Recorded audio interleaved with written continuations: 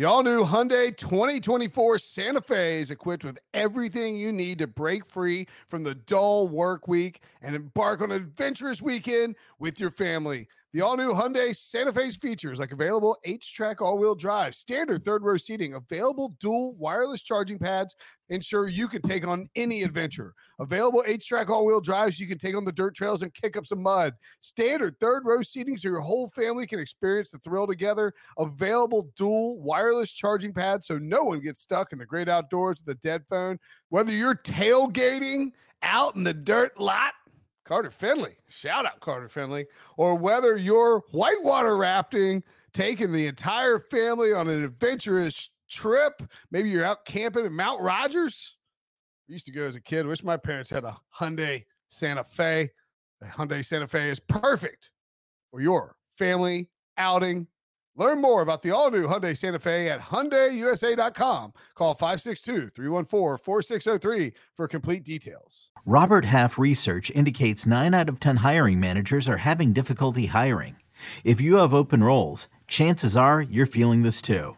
That's why you need Robert Half. Our specialized recruiting professionals engage with our proprietary AI to connect businesses of all sizes with highly skilled talent in finance and accounting, technology, marketing and creative, legal, and administrative and customer support. At Robert Half, we know talent. Visit roberthalf.com today.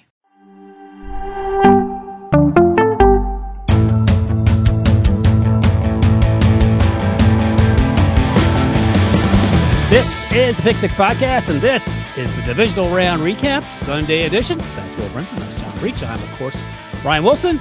And boys, got to start in Western New York. Got to go to Buffalo, where the Bills had beaten the Chiefs the last 3 times in the regular season.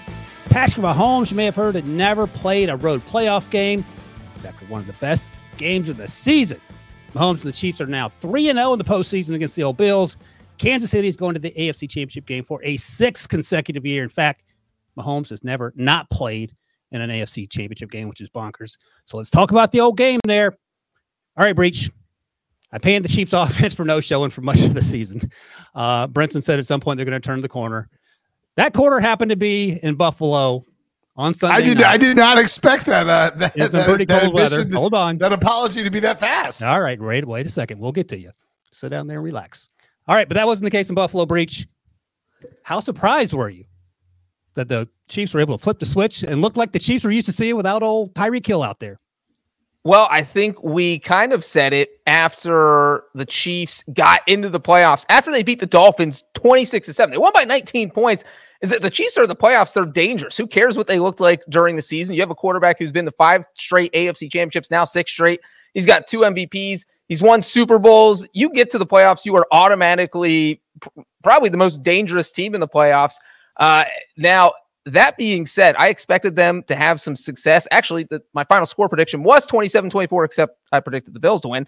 So offensively, it did kind of play out how I thought it would. But the fact that the Chiefs only punted 1 time in this game, I mean, the Bills just had no idea what to do, no idea how to stop them. And it was a mixture thing. It's not like Patrick Mahomes threw for 400 yards. He threw for 215 yards and 2 touchdowns. You had Pacheco coming up with a big run whenever the Chiefs needed one. I mean, you have 3 different guys on the Chiefs roster who had a run of at least 20 yards. That is nuts. That's not something you usually see. And so the Chiefs offense was just running pretty efficiently. And as Brinson talked about, this is what we were waiting for, is the Chiefs offense to kind of go off. And that's what happened. What do you think, Willie Bear? Yeah, I mean, that's what I said. I've been saying for weeks. I thought it was entirely possible that the Chiefs would just sort of flip a switch when they got to the playoffs, that we see the defenses do this all the time, that it wouldn't be that crazy if the Chiefs offense did it because they had Patrick Mahomes, Andy Reid calling the plays, and Travis Kelce there, 2-3 Hall of Fame guys. Rashee Rice has been coming on strong, and if they would stop handing Mecole Hardman the ball, they might have put this game away sooner. I do think, though, that the Chiefs' offense was impressive, but to me, the bigger story. Look, the Chiefs go win the Super Bowl. Wouldn't be that shocking, I think that they'll have their hands full with the Ravens, but as good as that, I think if you're Baltimore, you probably would have preferred Buffalo coming in. Yeah, we'll get to Kansas that. City. Let's talk about the Chiefs. That's what I'm saying. I think that Kansas City is.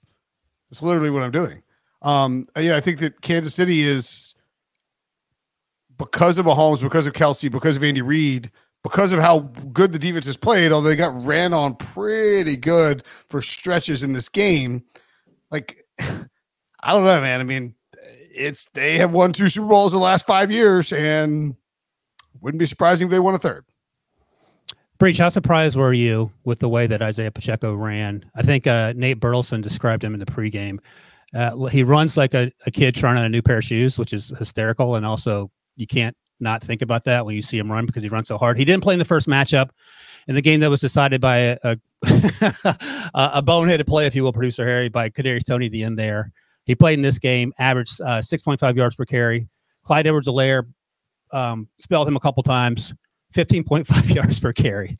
And Patrick Mahomes had, Josh Allen did a lot of the running, but Patrick Mahomes also had a couple nifty runs there. It didn't feel tit for tat because the rushing was certainly unbalanced in the first half in favor of the Bills. But by the time it was over, it felt like neither defense had an answer. Doesn't matter for the Bills now because they're not playing. But for the Chiefs, to Brentson's point, they have some things to figure out defensively. But I was impressed with the balance on the offense.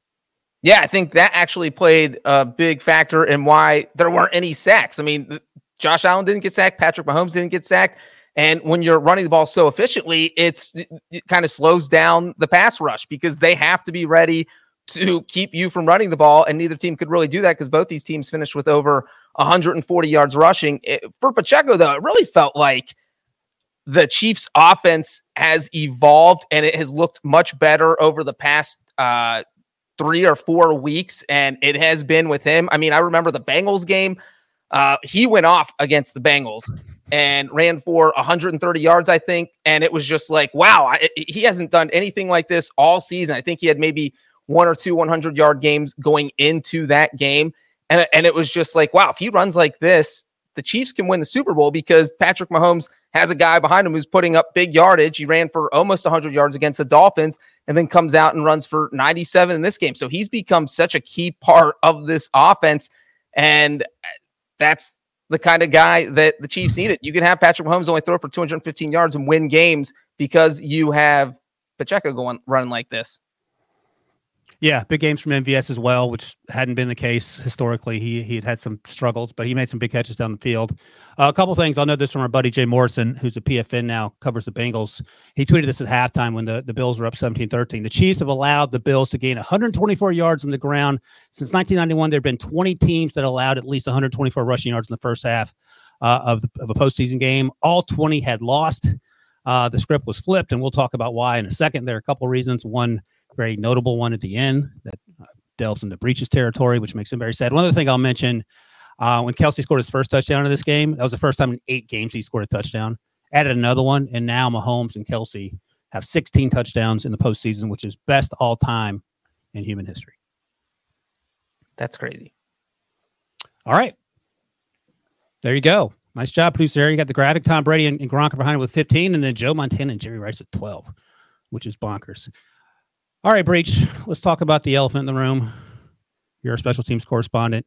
There are a couple special teams moments in this game. I thought Jay Feely did a good job explaining the fake punt, and we'll hit on that at some point as well. But the game essentially ended when Tyler Bass honked a 43-yarder with just under 2 minutes to go.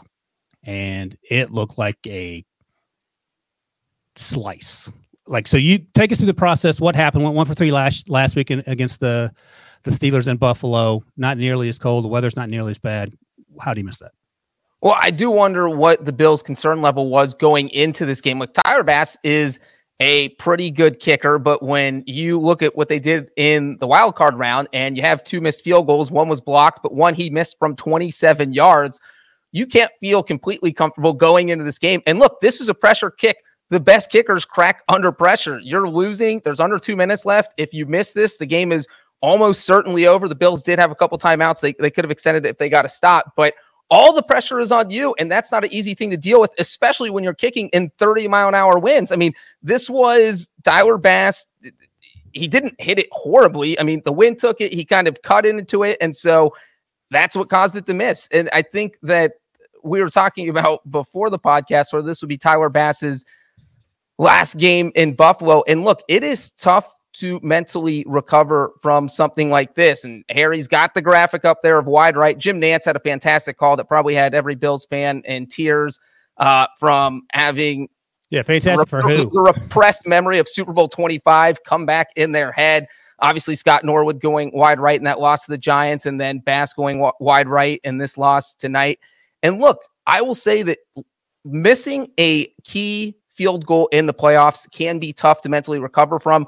We've seen multiple kickers not kick for their team the next season. Blair Walsh missed that kick against the Seahawks. You remember that 10-9 game? Let me tell you this quickly, Brick. I'm laughing because Spielman was the general manager, and he was sitting in the same angle as a lot of fans who thought the kick was good. So he found out 4 seconds later that the field goal was honked, because there was a moment where a lot of people thought because it was the outdoor stadium in Minnesota for the Gophers while they were building the new one. And it was a close one. It was a 27-yard field goal. You had Billy Cundiff, former Ravens kicker, before Justin Tucker missed a field goal against the Patriots, and that cost him. He never kicked for the Ravens again. You had Shane Graham miss a couple field goals for the Bengals in the 2009 playoffs against the Jets. He never kicked for the Bengals again. So it's just Mike Vanderjagt is probably the most famous example. Ryan, against your Steelers in the 2005 playoffs, he had a 46-yard field goal, and that was the all-time. Like, when kickers miss now in this situation, you Vanderjagt it. That's kind of what happened. That he missed this by 15 yards. It was like a throw-in in soccer. He missed it so far right. Yes, it was that bad. So, and when he goes out in the field next season, fans are going to feel uncomfortable. If he misses anything, even more uncomfortable. So it will be interesting to see how he reacts to this. But you know what? I'm not the only special teams guru. I want to know Brinson's opinion on the fake punt. I don't know. I think Damar Hamlin probably already had comeback player of the year sewed up. Don't think you needed to be that aggressive. As for Tyler Bass, you could say when he goes out there next year, but it's going to be a long offseason living in Buffalo if you're Tyler Bass. Like, you're the opposite of, Sean McDermott, Josh Allen win a Super Bowl. You'll never buy anything in Buffalo again. Tyler Bass is not getting beers purchased for him in Buffalo. He's getting beers thrown on him if he goes out in Buffalo this offseason. And so, I think from that perspective, I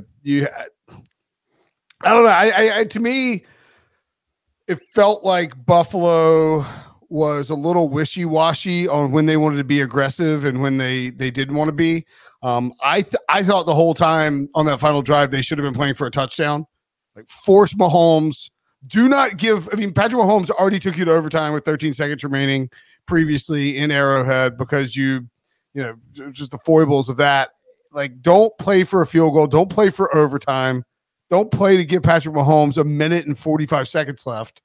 Go win play every play call from Joe Brady to Josh Allen should have been designed to potentially go for it on fourth down. And I thought that not doing that was kind of a disservice, especially if you're out there running fake punts. You're kind of being aggressive on fourth down.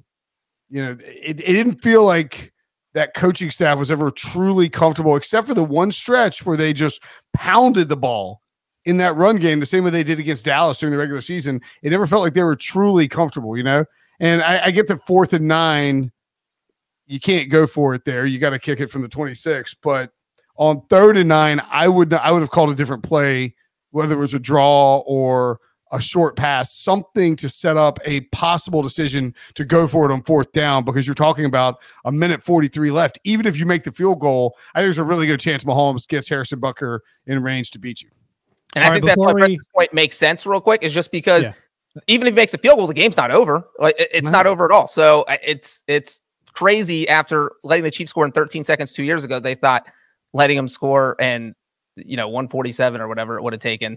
Well, let's talk about that final drive. But before we do that, Breach, do you want to comment on why the fake punt was a thing that happened early in the fourth quarter when it was 27-24? Look, Jay Feely had the best theory, which was the Chiefs had 10 guys on the field. And so was it called or was it audibled into? That's what I would like to know. He seemed to think that it was audibled into. And if that is, that's oof. But here's the thing. If you get it, and it was 3rd and 5 from your own 30-yard line, if you get it, then we're yelling about why the special teams on the Chiefs suck so bad, why they have 10 guys out there. Because that's the conversation we had in the Ohio State Notre Dame game. Twice they had 10 guys on the field at the end of that game, and we're still talking about it whenever that game comes up. They got but if lucky. you don't get it against 10 guys, that's pretty ugly. Now, what happens next, of course, is the Mecole Hardman situation, but we'll circle back to that. Let's go to the final drive. So here's the thing about, and I get what you guys are saying. I'm not sure. I thought Joe Brady did a great job for 50 minutes, maybe even 52 or 3 minutes of this game. I thought they did a great job. They could not stop their run. Tony Romo pointed out a lot. They had 6 offensive linemen on the field, and very few times were able to slow up what they were doing run-wise, whether it was James Cook or Mr. Josh Allen. But that last drive, here's how the drive started. On their, let's see, where were they? Stephon Diggs on their own 20. Diggs drop on a 85-yard bomb. Hit him literally in both hands. Look, I get it. If you're MVS and you drop that, whatever. Justin Watson drops it, I get it. Stephon Diggs, who had a very little impact in this game, especially in the second half, you got to catch that ball. So that happens. Then Josh Allen tries to take over, and he fumbles on the third down run. And Tamari Connor, oh my God, just fall on the football, number 27. Instead, he tried to pick it up. They recovered it. Great play by Dawson Knox or Dalton Kincaid to get the ball back, and they go for it on fourth down, and they get it. Great play call there to Khalil Shakir on the left side to move the sticks. Then after that, Spags started dialing to pressure, and Josh Allen had very little opportunity to set his feet and throw the football. And I thought that was the best series by a million miles for the Chiefs defense. So I'm not going to fault Joe Brady for not getting the ball in the end zone. Maybe to Brentson's point, you could have an opportunity to set up 2 plays on third and fourth down. Yeah, it wasn't so much a Joe Brady criticism as it was a sort of holistic approach. I don't think Joe Brady gets to make the call on the fourth down stuff. I think that's all McDermott. It was more like you have let this team rip your heart out so many times in the postseason. You got to go get a touchdown and just not give Mahomes a chance to like go win it with a field goal with 1:43 and 2 timeouts.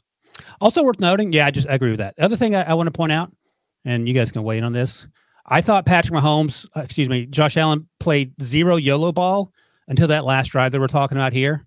He had 3 turnover-worthy plays, 2 picks, and then the fumble. They avoided all 3.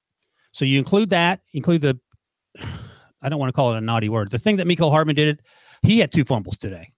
One that cost them at least 3 points, probably 7 points. He has no business being on the field in the playoffs right now. He's been terrible. No business. But was there any concern? It doesn't matter now. The season's over. That Josh Allen was showing signs of YOLOing it up, or was that just him having to make things happen late in the game? I think it was probably just him pressing later. By the way, we talk about Tyler Bass not being on this team. You know who else might not be on this team next year? Stephon Diggs. I thought you were going to say Sean McDermott. Oh, how dare you! I don't think that's completely out of the question. I mean, it would be weird to fire a guy after making it to the losing like that in the divisional round against a Hall of Fame quarterback. But the 90s Bulls bad boy Piston vibes are very much real right now with the Bills and the Chiefs. Or I don't even know if there's a comp for when Brady and because the Ravens made it past them. I mean, maybe the Steelers. I don't know if the Steelers even worse because the Bills just haven't gotten past the Chiefs. They just can't get past the Chiefs and Patrick Mahomes in the playoffs. Diggs, though, remember this past offseason, because of the way they went out last year not against the Chiefs, but because of the way they went out last year, there was all that chatter surrounding Stephon Diggs, and then you have him go out and just drop a huge, a pass, an incredible pass from Josh Allen. And great job by Jim Nantz calling it live in real time. It hit him just right in the hands. Like, you have to catch that if you're a top-tier wide receiver in the NFL. And I could just see some drama surrounding Diggs and that whole situation again this offseason, which wouldn't shock me if it led to maybe his ouster in Buffalo. And Wilson, you just went through this whole final drive. Let me point out that the Bills had 1st and 10 at the Chiefs' 27-yard line with 2 minutes and 42 seconds left in the game, and they botched that. I mean, that is bad. And to Brinson's point, where he said, we've been talking about why are you kicking this field with 1:47 left? You ran it on 1st down, and then you ran the clock down to the 2-minute warning because you don't want to leave a lot of time, and then incomplete, and you left a lot of time. So you got to pick a strategy and kind of stick with it, where make the Chiefs use their timeouts. If you want to run it 3 times or run it twice and throw it on 3rd down or whatever. It just seemed like they were caught in between what they wanted to do. Yeah. So to only burn 13 more seconds off the clock on 2 downs and then not even gain a yard so that your kicker's stuck with a not very easy field goal on windy conditions, that's what you get. I wonder, Breach, if that first run that got stopped, if that was a turning point, because they averaged 5 yards a carry, and most of those felt like they were 8, 9, 10 yards a carry the way they were dragging guys down the field. Tony Romo at one point couldn't quit talking about how the interior offensive line for the Bills kept displacing, is the word he used, the Chiefs' defensive line. And I think on that play, they sent 8 or 9 guys. And I don't know if they panicked or like, all right, we got to get this thing going. But I don't disagree. I'm okay with using Josh. You use Josh Allen's legs the entire day. And I was thinking throughout the game, how many hits do you want this guy to take? But I'm like, well, if you win the Super Bowl, he can rest up in the offseason. He probably feels the same way. But he took some licks today, more than I was accustomed to see him. He had Shakir wide open across the middle in the end zone on that first play of the second down coming out of the 2-minute warning too, right? I mean, like that was. I think he had Diggs on the under, but Chris Jones hit him in the face. Yeah. I mean, I'm not saying like it was like a total egg. I mean, he just had him, and if he, you got to be careful. You don't want to throw it up there. You can't have an interception or anything like that. But you don't want to Jordan Love it. Yeah, I mean, it's sort of like it's almost like the fact that they picked up that first down that Breach mentioned with 2:42 left, that got them inside of field goal range, like comfortable field goal range. You feel like at that point they decided to change sort of their process and say, okay, we are close enough. Let's not give away this field goal. And that playing scared like that against Patrick Mahomes is just a bad way to approach it. You just got to go get the touchdown and then force Mahomes to go score a touchdown of his own with, 30 seconds left or something like that. And he could easily do it, but at least make him go do it. I hate putting it on the kicker's leg in this spot. I'd be interested in what you guys think. I don't fault the Bills at all. I just think that the defense for the Chiefs finally showed up on that final drive. Fantastic timing. And they just got outplayed over the final 4.5 minutes. I think that's it. I don't know what else I would do differently, because the way that Spagnuolo was dialing things up, I thought they were working. Is that more complicated than that? I mean, the Bills offense struggled in the fourth quarter. The fake punt came on a 3-and-out, which really became a 4-and-out. And then after that, they got the ball back after the fumble saved their lives. They get the ball back on the touchback. They go 3-and-out again, and before putting together that drive that went down to get the missed field goal. So they did nothing in the fourth quarter. It's kind of like watching the Packers 49ers game, where the Packers moved the ball up and down the field the whole game and then disappeared in the fourth quarter. I mean, you can definitely see that. Here's the length of the Bills. So here's the Bills drives: 14 plays, 70 yards, field goal; 11 plays, 75 yards, touchdown; 5 plays, 15 yards, punt; 12 plays, 75 yards, touchdown; halftime. 1 drive in the third quarter, by the way, 15 plays, 75 yards. That was the long running drive where they took 8 minutes and 25 seconds of game clock. 15 plays, 75 yards, and that touchdown. And then 4 plays, 7 yards, 3 plays, -2 yards, 16 plays, 54 yards. And I think to Breach's point about the fourth quarter, you can't have those 2 drives where you completely stall out. And then you really can't have a 16-play drive where you're setting up.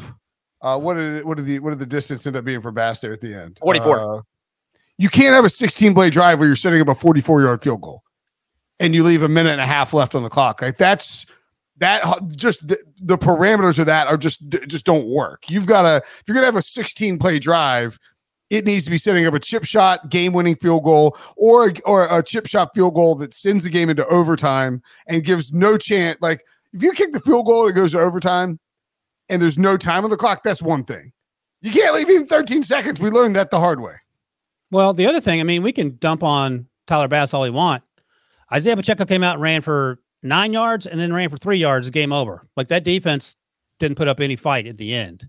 And it feels like the Bills offense ran for 5 million yards and the Chiefs didn't do much of anything. But at the end of the day, it was the Chiefs that had certainly more successful runs and more important runs in terms of the timing of the game. So I think there's plenty of blame to go around. I ain't going to blame. I don't want to blame Tyler Bass. I feel bad for him just for Breach's sake. I wouldn't blame the defense either, because they came up with a fumble that saved the game. If the Chiefs get a touchdown there, the game's over, Wilson. Yeah. They knocked it out, and got the turnover, and then the Chiefs got the ball back after the offense went 3 and out, and they forced another punt. So they got the ball back twice with the score 27-24, and the offense just wasn't able to do anything. So, I mean, yeah, you can blame them for that, not being able to tackle Pacheco on that final series, but they almost looked defeated at that point.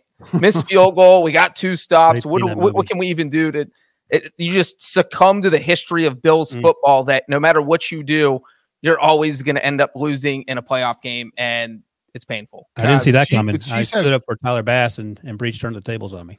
Chiefs had 5 third downs. That's it. They had 361 yards, 7.7 yards per play, 47 total plays, 1 of 5 on third down, 2 of 4 in the red zone. Buffalo 7 of 14 on third down, 2 of 3 on fourth down, 3 of 4 in the red zone, 2 of 2 in goal to go. The Chiefs were 2 of 4 in goal to go, and averaged 4.7 yards per play. I think a lot of that final drive probably brought down their yards per play. Look, I mean, I'll say this too about this game. I think it is very similar to what we got in the Rams and the Lions game. It was a fantastic football game.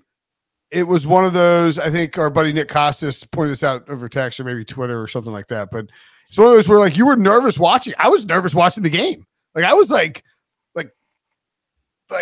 I mean, it just felt, it was so intense.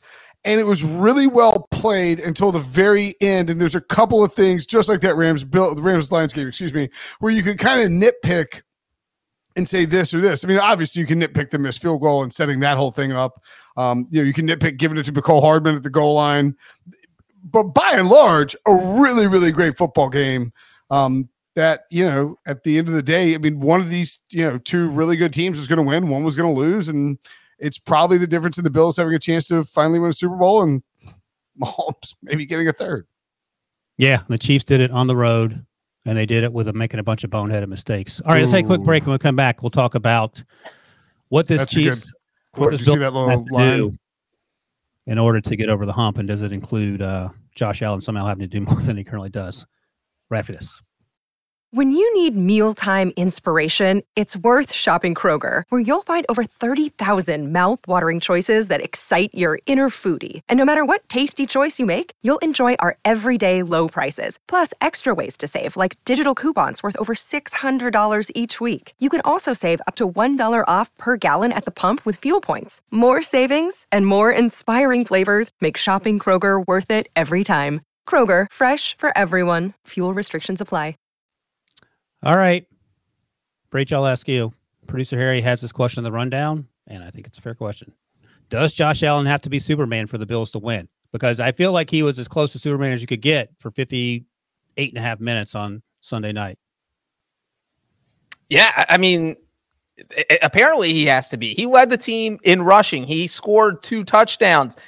He threw for 186 yards, which could have been better if he didn't have a couple drops. I mean, if Stephon Diggs catches that 60-yard bomb, now Josh Allen's having a 250-yard game with 72 rushing yards and 2 touchdowns. So it's, he's probably wondering what he has to do. And I don't know what the answer is for the Bills at this point. I thought this was the Bills' best shot at beating the Chiefs. You got them in Buffalo finally. You have your home crowd. Josh Allen's playing great football, and Patrick Mahomes doesn't have any weapons except for an aging Travis Kelce who finally showed up and actually looked awesome.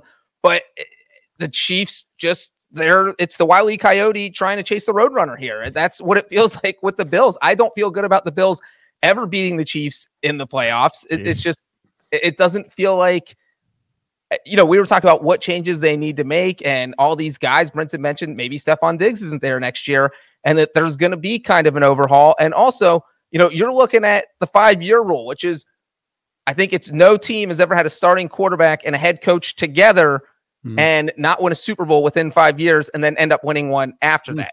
Nice. So it's, you don't start over. You've got Josh Allen, and you're going to be a playoff team as long as you have Josh Allen. But what do you have to do to get over the hump? Because whatever they're doing isn't working.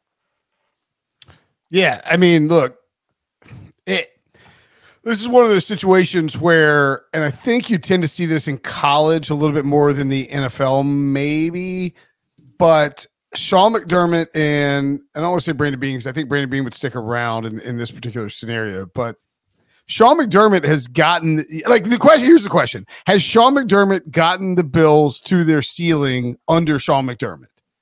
Like, can he win? Can the Bills win a Super Bowl with Sean McDermott? And I don't know if the answer is yes, but I also don't know if the answer is because of Sean McDermott. It may just very well be incredibly similar to what happened for 20 plus years with the Patriots, where you had Tom Brady and Bill Belichick, and beating them is really hard, and it happens once every couple of years, and somebody sneaks into the AFC and steals the Super Bowl, and otherwise you're just sort of dealing with that a lot. And I mean, like, that was the case with a ton of teams for years in the AFC. And, granted, the Ravens got through and got a Super Bowl. The Broncos got through and got a Super Bowl. The Steelers had 2 in that time span, I guess, right? 2, both of those were in that time span, right? Yeah. So I mean, like, the issue is that it just magnifies everything when there's just one team you can't get past. Like, that was the whole thing with the Bulls and the Pistons in the 90s. It was like the Bulls just can't beat this team. Like, they're going to have to face them, and you don't get a 7-game series to do it. You get one game. And in that one game, it's almost like the personality of the coach is so important. And then you look, and I see Adam Schefter just tweeted this out a second ago, but here's a list of Bills free agents this offseason. Gabe Davis, Micah Hyde, Leonard Floyd, Tyrell Dodson, Dane Jackson, AJ Epinesa, Taylor Rapp, Daquan Jones, Tim Settle, Jordan Phillips, Poona Ford, Linval Joseph, Shaq Lawson, Trent Sherfield, David Edwards, Latavius Murray, Ty Johnson, Damian Harris, Cameron Lewis, and Kyle Allen. Now, some of those guys don't matter, but that's a bunch of defensive players. And I think you could make the case that, I don't see how you could move on in a different direction from a coaching perspective. But what if it just feels like you're butting up against a wall, and the only reaction is to try to bring in somebody, especially would Jim Harbaugh take the Buffalo job right now? He would, right? I don't know. Would I Belichick? mean, Look, what you just said about has McDermott hit his ceiling. This is 3 straight seasons they've been knocked out in the divisional round, because the last year lost to the Bengals, and obviously the 13-second loss 2 years ago to the Chiefs. And so that's what you've done since your AFC title game appearance in 2020, which was also a loss to the Chiefs. And it does feel like there's that hump you just can't get over. Right. And a lot of times the answer for billionaires when you can't get over that hump is to, and I don't think we're going to I don't think we're going to hear Sean McDermott's fired tomorrow or anything like that. But if the Bills decided, if you were going to make a move, if you're Buffalo, it's pretty rare when you can say there's definitely an upgrade out there.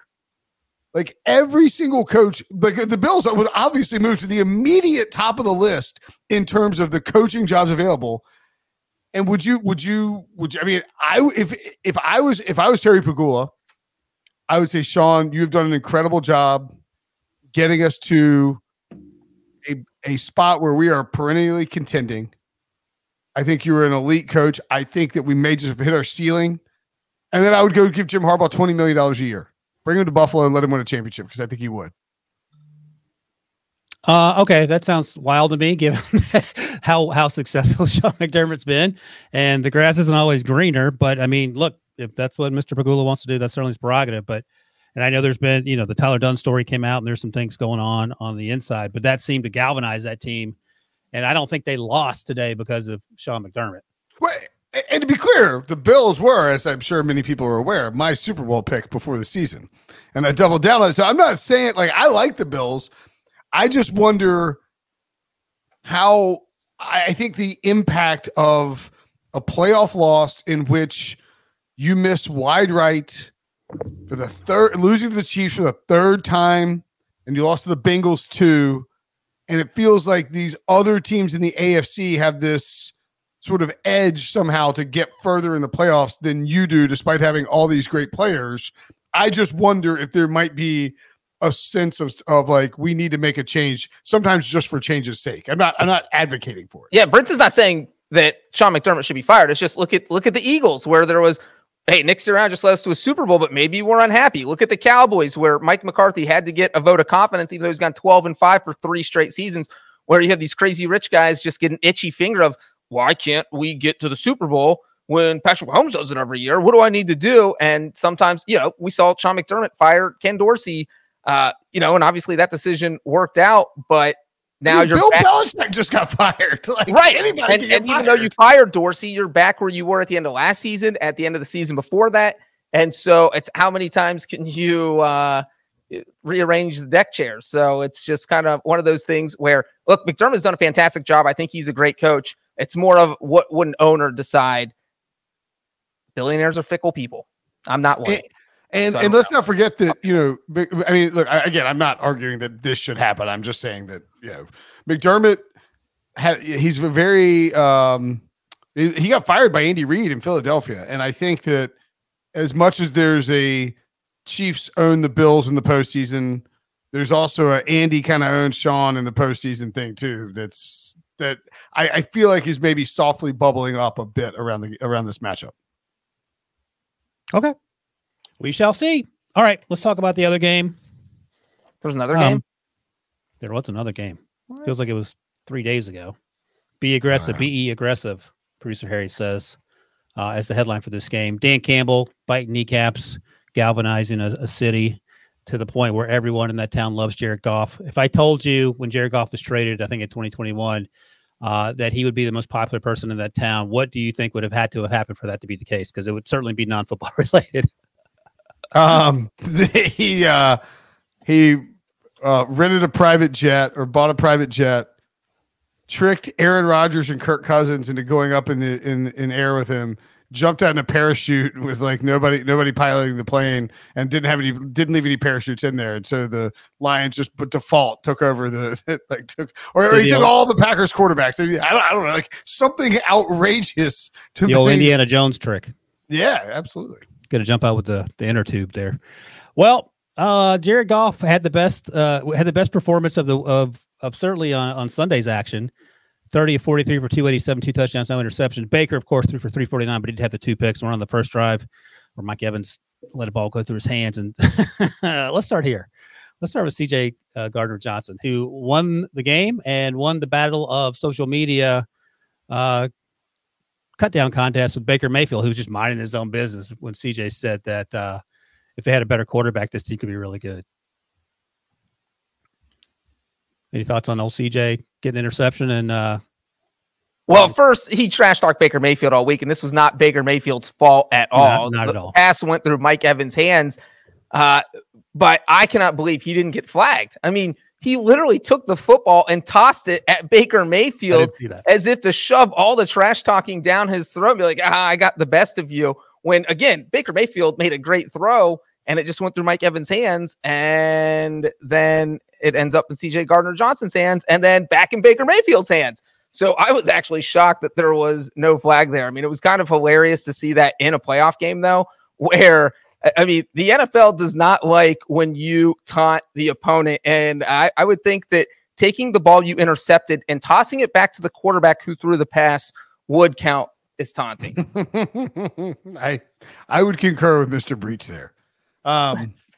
Yeah, I thought that, but I mean, by the way, divisional, this is like widely considered by a lot of people the best weekend in football, best football weekend of the year, maybe, however you want to phrase it. And even if Saturday didn't necessarily deliver the goods from you got one good game and one game that wasn't very close. I mean, these 2 games Sunday were outstanding. The Lions and the Bucs started a little slow. You can tell teams are kind of feeling each other out, and then it started getting loose. And I thought Baker played pretty well. He played awesome. The Lions, I was like, okay, cool. Yeah, I thought Baker was awesome. Jared Goff was awesome too. Like all 4 quarterbacks today played really well. Goff and the Lions were just better, a little bit better, And I think they did. It didn't feel like they were pulling that far away. It almost didn't feel like they won by 8 points. They did 31-23, of course. Tampa Bay couldn't run the ball. The Lions could. Jahmyr Gibbs is freaking great. Constantly have been taken away by, or take away from me with the Lions is that this rookie draft class for them changed everything. I mean, Brian Burns, Jack Campbell, Jahmyr Gibbs, Sam Laporta, just to name like four guys right off the top who are just impact guys. You see that? Most scrimmage TD by a rookie in Lions history, behind only Billy Sims in 1980 and Barry Sanders in 89. Jahmyr Gibbs with 13 scrimmage touchdowns. He has been a game changer and way more important than Bijan Robinson this season. Yeah, I was thinking about Bijan during that game and why Arthur Smith no longer has a job because he refused to use Bijan and Drake London and Kyle Pitts properly. Shout out to Ben Johnson for actually using Jahmyr Gibbs the right way. But I'll say this, Breach. Early in the season, Jahmyr didn't play a lot. They leave him David Montgomery. And I think that having those two guys in the backfield together has made it easier for both of them. But Jahmyr Gibbs was absolutely electric. Average 8.2 yards per run. And he's also an asset in the pass game, had 4 catches for 40 yards there. But that's what he did at Alabama, so no surprise. And I don't think it's wild to say that drafting him 12th was overdrafting because he's like Christian McCaffrey. And that's what he told us at the Combine. That's who he sort of patterned his game after. He does more than just run the ball. And he certainly makes life easy for Jared Goff. But here's something that I was thinking about. They struggled a little bit to stop Rashad Wright running the ball. And that's a problem because this defense has at times not been great. They were better earlier in the year, and they've gotten sort of Cam Sutton had a very long afternoon. After Mike Evans dropped that ball, he lit his ass up. I think he had 4 catches for 97 yards in the first half, including that one down to the 2-yard line at the end of the half on a great drive by Baker to get them in the end zone there. I'm a little concerned with what this looks like next week if you can't stop the run, but we can get to that. But that's just something that crossed my mind. A huge win, and I would imagine, Breach, that felt for those Lions fans a lot like it felt for you once the Bengals finally got to the Super Bowl. I mean, it's the same where first they went to the wild card round and you end the 30-year drought. We saw people crying. We saw old people who have waited their whole entire life for this team to end this drought. And you get emotional. And then to win this playoff game, the thing is, it really felt like the fans kind of expected Detroit to win this because I thought Ford Field seemed like it was in shock when the Buccaneers tied this at 10 right before the half. It really quieted things down. And then the Buccaneers had the ball first possession of the second half, and they drove quickly into Detroit territory. Everybody just shell-shocked. And the Buccaneers probably could have gotten a field goal out of that, but I think Aiden Hutchinson came up with a huge sack on Baker Mayfield that knocked him out of field goal range. Yep. But yeah, I mean, this is what you have been waiting for. It's hard to put something like this into perspective, except that it is emotional. And now you have your team going to an NFC title game for the first time since 1991. And Lions fans should just enjoy it. Soak up every single second because you don't know when this is going to happen again. I'm sure in 1991, they're thinking, we have Barry Sanders. We have the best running back in the NFL. We're going to every NFC title game for the rest of the 90s. And then, now we're 2023 and you're just getting back there for the 2024. And you're just getting back there. So, soak all of this up, Lions fans. Well, I will be curious to see, I thought Detroit did a really good job of, and not that I expect them to be because they were at home, but you don't want to be satisfied. You don't want to be happy that you don't be like, all right, we finally won a wild card round. I think Dan Campbell's done a great job of keeping that team level, and Jared Goff, we talked about this before, but Jared Goff has been to a Super Bowl. This is not somebody coming of age and trying to figure out how to play in the playoffs. He's played well in the playoffs before, helped get the Rams there. They really could have won the title in 2018 pretty easily if Belichick hadn't come up with that plan. But it doesn't feel like, I don't know, it feels like the Lions are getting right at the right time. I am very curious to know if, and I think we talked about this last night, but how much of San Francisco and Baltimore, or maybe I talked about it this morning, but did San Francisco and Baltimore start slow because we hadn't seen them in a while, right? And is San Francisco going to come out guns blazing against the Lions next weekend? I think. I have an idea? What do you think that line is, Wilson? What's wins over Wilson? Peg. Lions at Niners. I want it to be 1 point lower than what I'm going to say. I'm going to guess 7.5. It is 7, and it looks like it's going to go down to 6.5. Yeah, that's what wins over Wilson, like 6.5. One thing I'll note, I saw this on Twitter from Greg Chandler, who I think covers the Lions in Detroit. He wrote the Lions have just won more playoff games in the last 8 days than the previous 66 years. Which That's is awesome. amazing. And mentioning Jared Goff real quick, I want to throw out what he did in the fourth quarter: 11 of 12 for 131 yards. He's been clutch, man. That's as clutch as it gets. That's when you put this game away. This game was tied up at 17, and then Goff decided to go off. That was it. I mean, he played a nearly perfect fourth quarter and put this game away. So, I mean, everybody I feel like wants to doubt Jared Goff because like, well, Sean McVay got rid of him and he's a cast off from the Rams and there's no possible way he can lead the Detroit Lions to the Super Bowl. But now they're one game away. And I do love that this came on the 3-year anniversary of Dan Campbell's kneecap speech. A lot of cold takes. I know that's crazy. A lot of cold takes on the kneecap press conference. I'm sure I've got one out there too. I would say with Goff too, and this kind of goes back to the Sean McDermott conversation, but this Lions team and this Lions coaching staff, when Jared Goff goes out there in the fourth quarter in big spots, he doesn't have to wonder, are they going to ask me to throw it or are they going to try and melt clock and run the football? He knows they're going to ask him to throw it. He knows they're going to be aggressive, as Harry popped up, and that they're going to try and ice the game away and not give the other team a chance to come back by virtue of, they're not going to run the ball 3 times, try to melt the clock and burn the timeouts. They're going to let Jared Goff throw it. And we've seen that the last 2 games in these big spots in the playoffs. And I think that's a major advantage in the postseason when you, not necessarily that you are aggressive, but that you have an identity that your players trust and understand.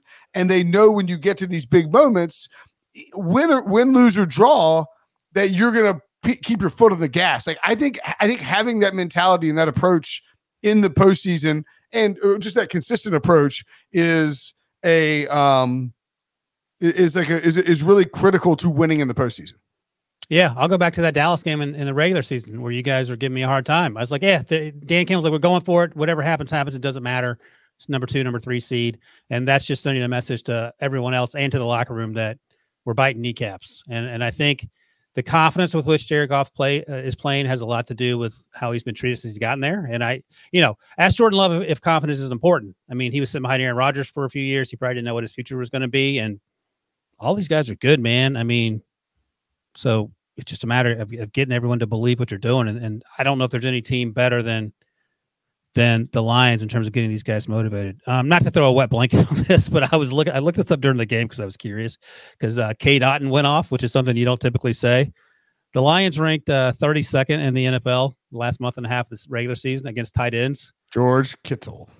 Yeah. Follow up to that. They ranked 32nd against wide receivers as well. They gave over 230 yards to wide receivers.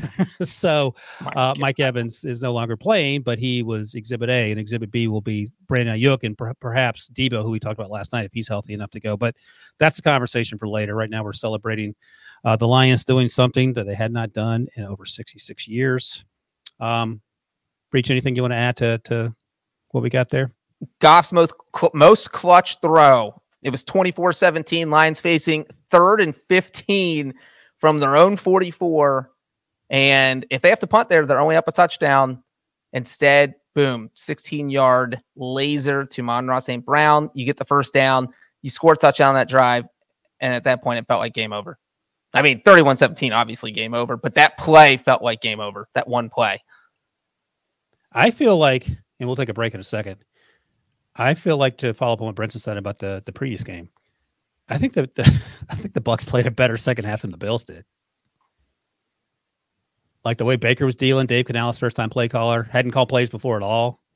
And no, I'm not crapping on Joe Brady, but just in terms of that last drive there, it felt like, to Brenton's point, this game was a lot closer than it ended up being, just because it was sort of back and forth. It didn't feel like an 8-point game. Let's hot topic of discussion was the going for 2 down 14. I know we've covered that, but Breach had a nice little tweet about it.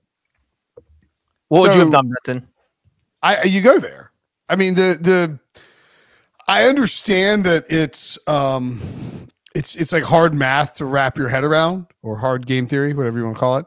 But the logic is this: you have It's like what 55% chance of getting a 2-point conversion, roughly. And look, I think that personnel matters, coaching, like who your coach is matters, and your play call matters a ton in these spots. Like you can't just the Panthers can't just go out there and do this every go for 2 like it doesn't mean anything. You need to have the proper personnel in place. I think Tampa Bay does, but you go for 2 when you're down 14 in the fourth quarter because if you get the 2-point conversion, you can then look at producer Harry. This is the math. You go for 2. If you convert, you kick the extra point, you're up 1, and you win in regulation. And that is the difference to me, is that you can still get to overtime is a field goal, or is a coin toss, a literal coin toss. It is a coin toss, a 50-50 chance of whether or not you'll win. So the percent chance of getting one of those 2 convert or getting that first conversion is higher than that. That's why it makes sense. You also have to convert the extra points. You can see the math on the screen, but to me, it does make sense to go for 2. Yeah, I mean that's the simple explanation. If you kick the extra point, your best case scenario is taking the game to overtime. Correct. And if you make the 2-point conversion, now your best case scenario becomes winning the game. And that's essentially what it comes down to. I do think, Brinson mentioned who you have on your offense and who your play caller is, and that factors into it. But I do think the actual situation itself needs to factor into it. Like 4 minutes left in a playoff game versus 4 minutes left in the regular season. If I'm Tampa Bay, I'm okay. I think the longer a game lasts as a road underdog, the better you have a chance of winning it. Just because you're kind of keeping you get the crowd out of it. The math makes sense. The math absolutely makes sense, but I was torn on this one. I don't think an extra point would have been crazy. You know what also helps here? If Mike Evans jumps up straight for the ball instead of sort of backpedals because he or runs through and draws the flag and then you just quarterback sneak it. The other thing too is that I do understand the argument, the psychological argument that if you don't get the 2-point conversion, that your team feels like you are down, like you're only down one possession because you still have the 2-point conversion to go for. But it's tough to take I think from the team's mentality. But you're also just down 8. The extra points are harder than they used to. I understand going forward. I think it's more commonplace and more accepted now than it used to be. But I can see the argument against it in certain spots. I would have gone for it. All right, there you go. I don't have an issue going for it. Makes sense to me too. Okay, but if we want to grill a Todd Bowles decision, here's one. How about using your freaking timeout at the end of the game? The Buccaneers had 1 timeout, and Jared Goff kneeled it with 36 seconds left, and Tampa just on third down. And the Bucs just let the clock run out. You call a timeout, and you make them try a field goal. So who knows if they even try the field goal. So Detroit had the ball at Tampa Bay's 30-yard line. So if you call and you lose a yard on the kneel down, so they're at 31, if you call the timeout, it is now 4th and 13. So either the Lions are going to punt it or run around for 5 seconds and chuck it in the end zone or try a field goal. And a field goal is not a gimme from 49 yards. If you block it, if they miss it, you get the ball at the 39-yard line. You need 61 yards to tie the game, and you have 34 seconds, or probably 5 seconds are off the clock. You have 29 seconds, but it blows my mind that a coach in the playoffs would go home with the timeout in a 1-score game where they could have gotten the Buccaneers offense would have gotten the ball back. It was 4th down. Like, even if they make the field goal, you're getting the ball back. Like, you could, if they make the field goal, maybe you return the kick to midfield, you take one shot, make one quick play, kick the field goal, and then go for an onside. It's like, you have to extend the game. It was insane that he did that. All right. Todd Bowles will have a long time to think about that. Let's take a quick break. When we come back, we'll wrap things up here and get our MVPs as well right after this. All right, Brinson, Baker Mayfield is out of contract, signed a 1-year, $4 million deal. Is there any way Tampa Bay doesn't re-sign him? Only if somebody else offers him a ton of money and Tampa is trying to be cheap about it, or Dave Canales lands a head coaching job. I guess those things could all factor into it. But I do think there's a really good relationship with Todd Bowles there. There's a really good relationship with the GM, Jason Light. And I would be very surprised if Baker Mayfield did not come back to Tampa Bay. Breach, do you franchise him? I'm only half kidding. If he wants $50 million a year, then maybe. I think they want it. Both sides would want to work something out. So I think they'll work something out. I mean, he said, I think the quote was, "This is the most comfortable I've been in my entire career." And, it's a low pressure situation. Maybe Belichick comes to the Falcons, or somebody good comes to the Falcons, and the division is a little bit tougher next year. But by and large, I mean, the Buccaneers, we all collectively whiffed on Tampa Bay. Pete Prisco is the only person I know who was trying to suggest that Tampa could be an issue this year, maybe outside of some local people. And, in hindsight, you look, I mean, I know they were like 4-7 at one point. So, I mean, it's easy to say that now that they made the playoffs, but really like they should have been the clear favorite to win the division. And they were the longest shot to win the division. And like we said last week, their players tried to tell us that. Yep. Tristan Wirfs was like, we're going to the playoffs. Just sign us up, right? And you don't hear players say that often. So hopefully we don't overlook them next year. I do remember thinking, and I didn't say this. I mean, like, you have to take me on my word here, but I do remember thinking that it's like, man, this is like, whether is it going to be the Falcons or the Saints thing is a little too, maybe the Panthers are involved. It's a little bit too easy, right? Like, Tampa's just not going to be involved in the playoff hunt at all in this terrible division.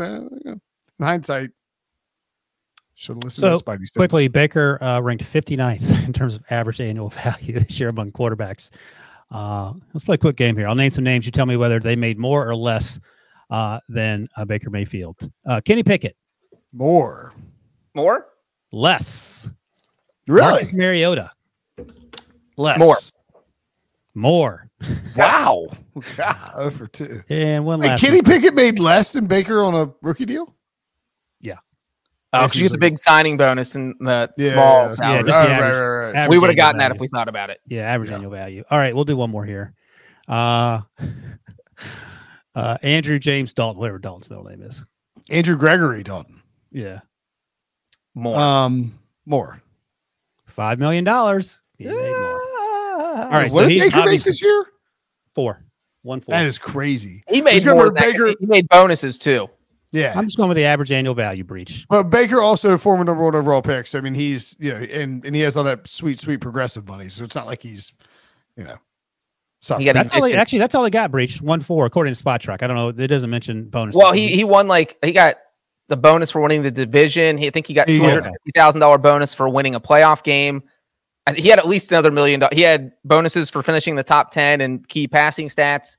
So I think he made closer to $6 million when all the bonuses are factored in, but that was his base salary. So your game was correct. They don't have that. I just don't want people to think Baker's poor. Go ahead and set the numbers. Well, to be fair, Andy Dalton probably won all those things for all the playoff games he won this year too. All right, let's go to the MVPs. Who wants to go first? If Brenton doesn't want to, I can go. I'm ready. I'll go. Oh, I got one. All right. He's gonna steal Mike. I already told. I'm not. I highly doubt I'm gonna steal yours. My Brent's MVP goes to Lions center Frank Ragnow. Chris Collinsworth rightly praised him during that game. Ragnow has suffered some serious injuries this season and is still not missing time. You could see him on the sidelines wincing, in crazy painful fashion. He was very clearly struggling badly with injury, but just was not going to leave that game.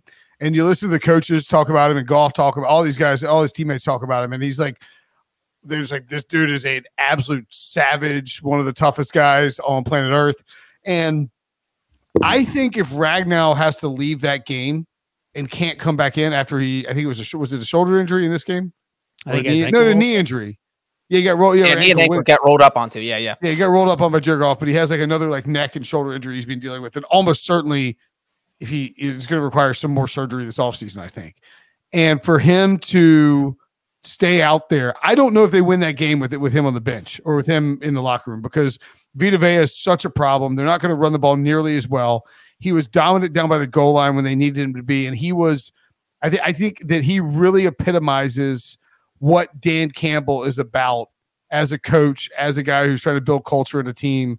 And how could anybody on that Lions team even consider not staying on the field and doing whatever it takes when Ragnow is out there doing that against a guy the size of Vita Vea? All right. It is crazy that he went back out there. Breach, what do you got?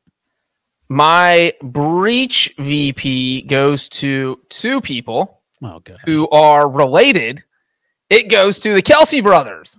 That's a good one. That's Jason Kelce. Look, that was the most entertaining part of the game was a classic. You throw in the fact that Jason Kelce was shirtless and shotgunning beers with Bills fans every time the Chiefs scored. I mean, that just added a twist that no one saw coming. He was out in the parking lot doing shots with Bills fans. This guy was enjoying life. And then when you throw in the fact that, look, we've spent a couple weeks talking about, is Travis Kelce looking old? The 3 games before the playoffs, I don't think he had more than 45 yards. And it was just like, well, if he doesn't get going, that's kind of the part that the Chiefs needed if this offense is going to work and they're going to win games in the playoffs. So he goes over 70 yards against the Dolphins, no touchdowns. Then against the Bills, boom, 75 yards, 2 touchdowns. You have him and Mahomes. We saw the graphic earlier, have now connected 16 times for postseason scores, which is the NFL record, better than Tom Brady and Rob Gronkowski. And you throw in all the Taylor Swift reactions we saw, but with a shirtless Jason Kelce in the background. It was the chef's kiss of a perfect night for the Kelce family. Just to add on to that too, and I love Cody Benjamin, so I don't want this to be like me suggesting that he didn't, and he did do a good job. He's like Jason Kelce. Maybe he didn't want to double down. His first headline, I believe, was look, Jason Kelce crashes Bills fan tailgate, joins Taylor Swift in suite to support Travis Kelce and Chiefs. But then later came back and was like, Travis Kelce celebrate. He buried the lead a little bit on just how shirtless Jason Kelce was when he talked about the heart of yeah, like to me it was like, oh cool, he did the heart to Taylor Swift, that's cool. But then it's like drunken, shirtless Jason Kelce is leaping out of a luxury box into the stands after his brother scores a touchdown. That is wild. Yeah, I think that's what you do when you retire.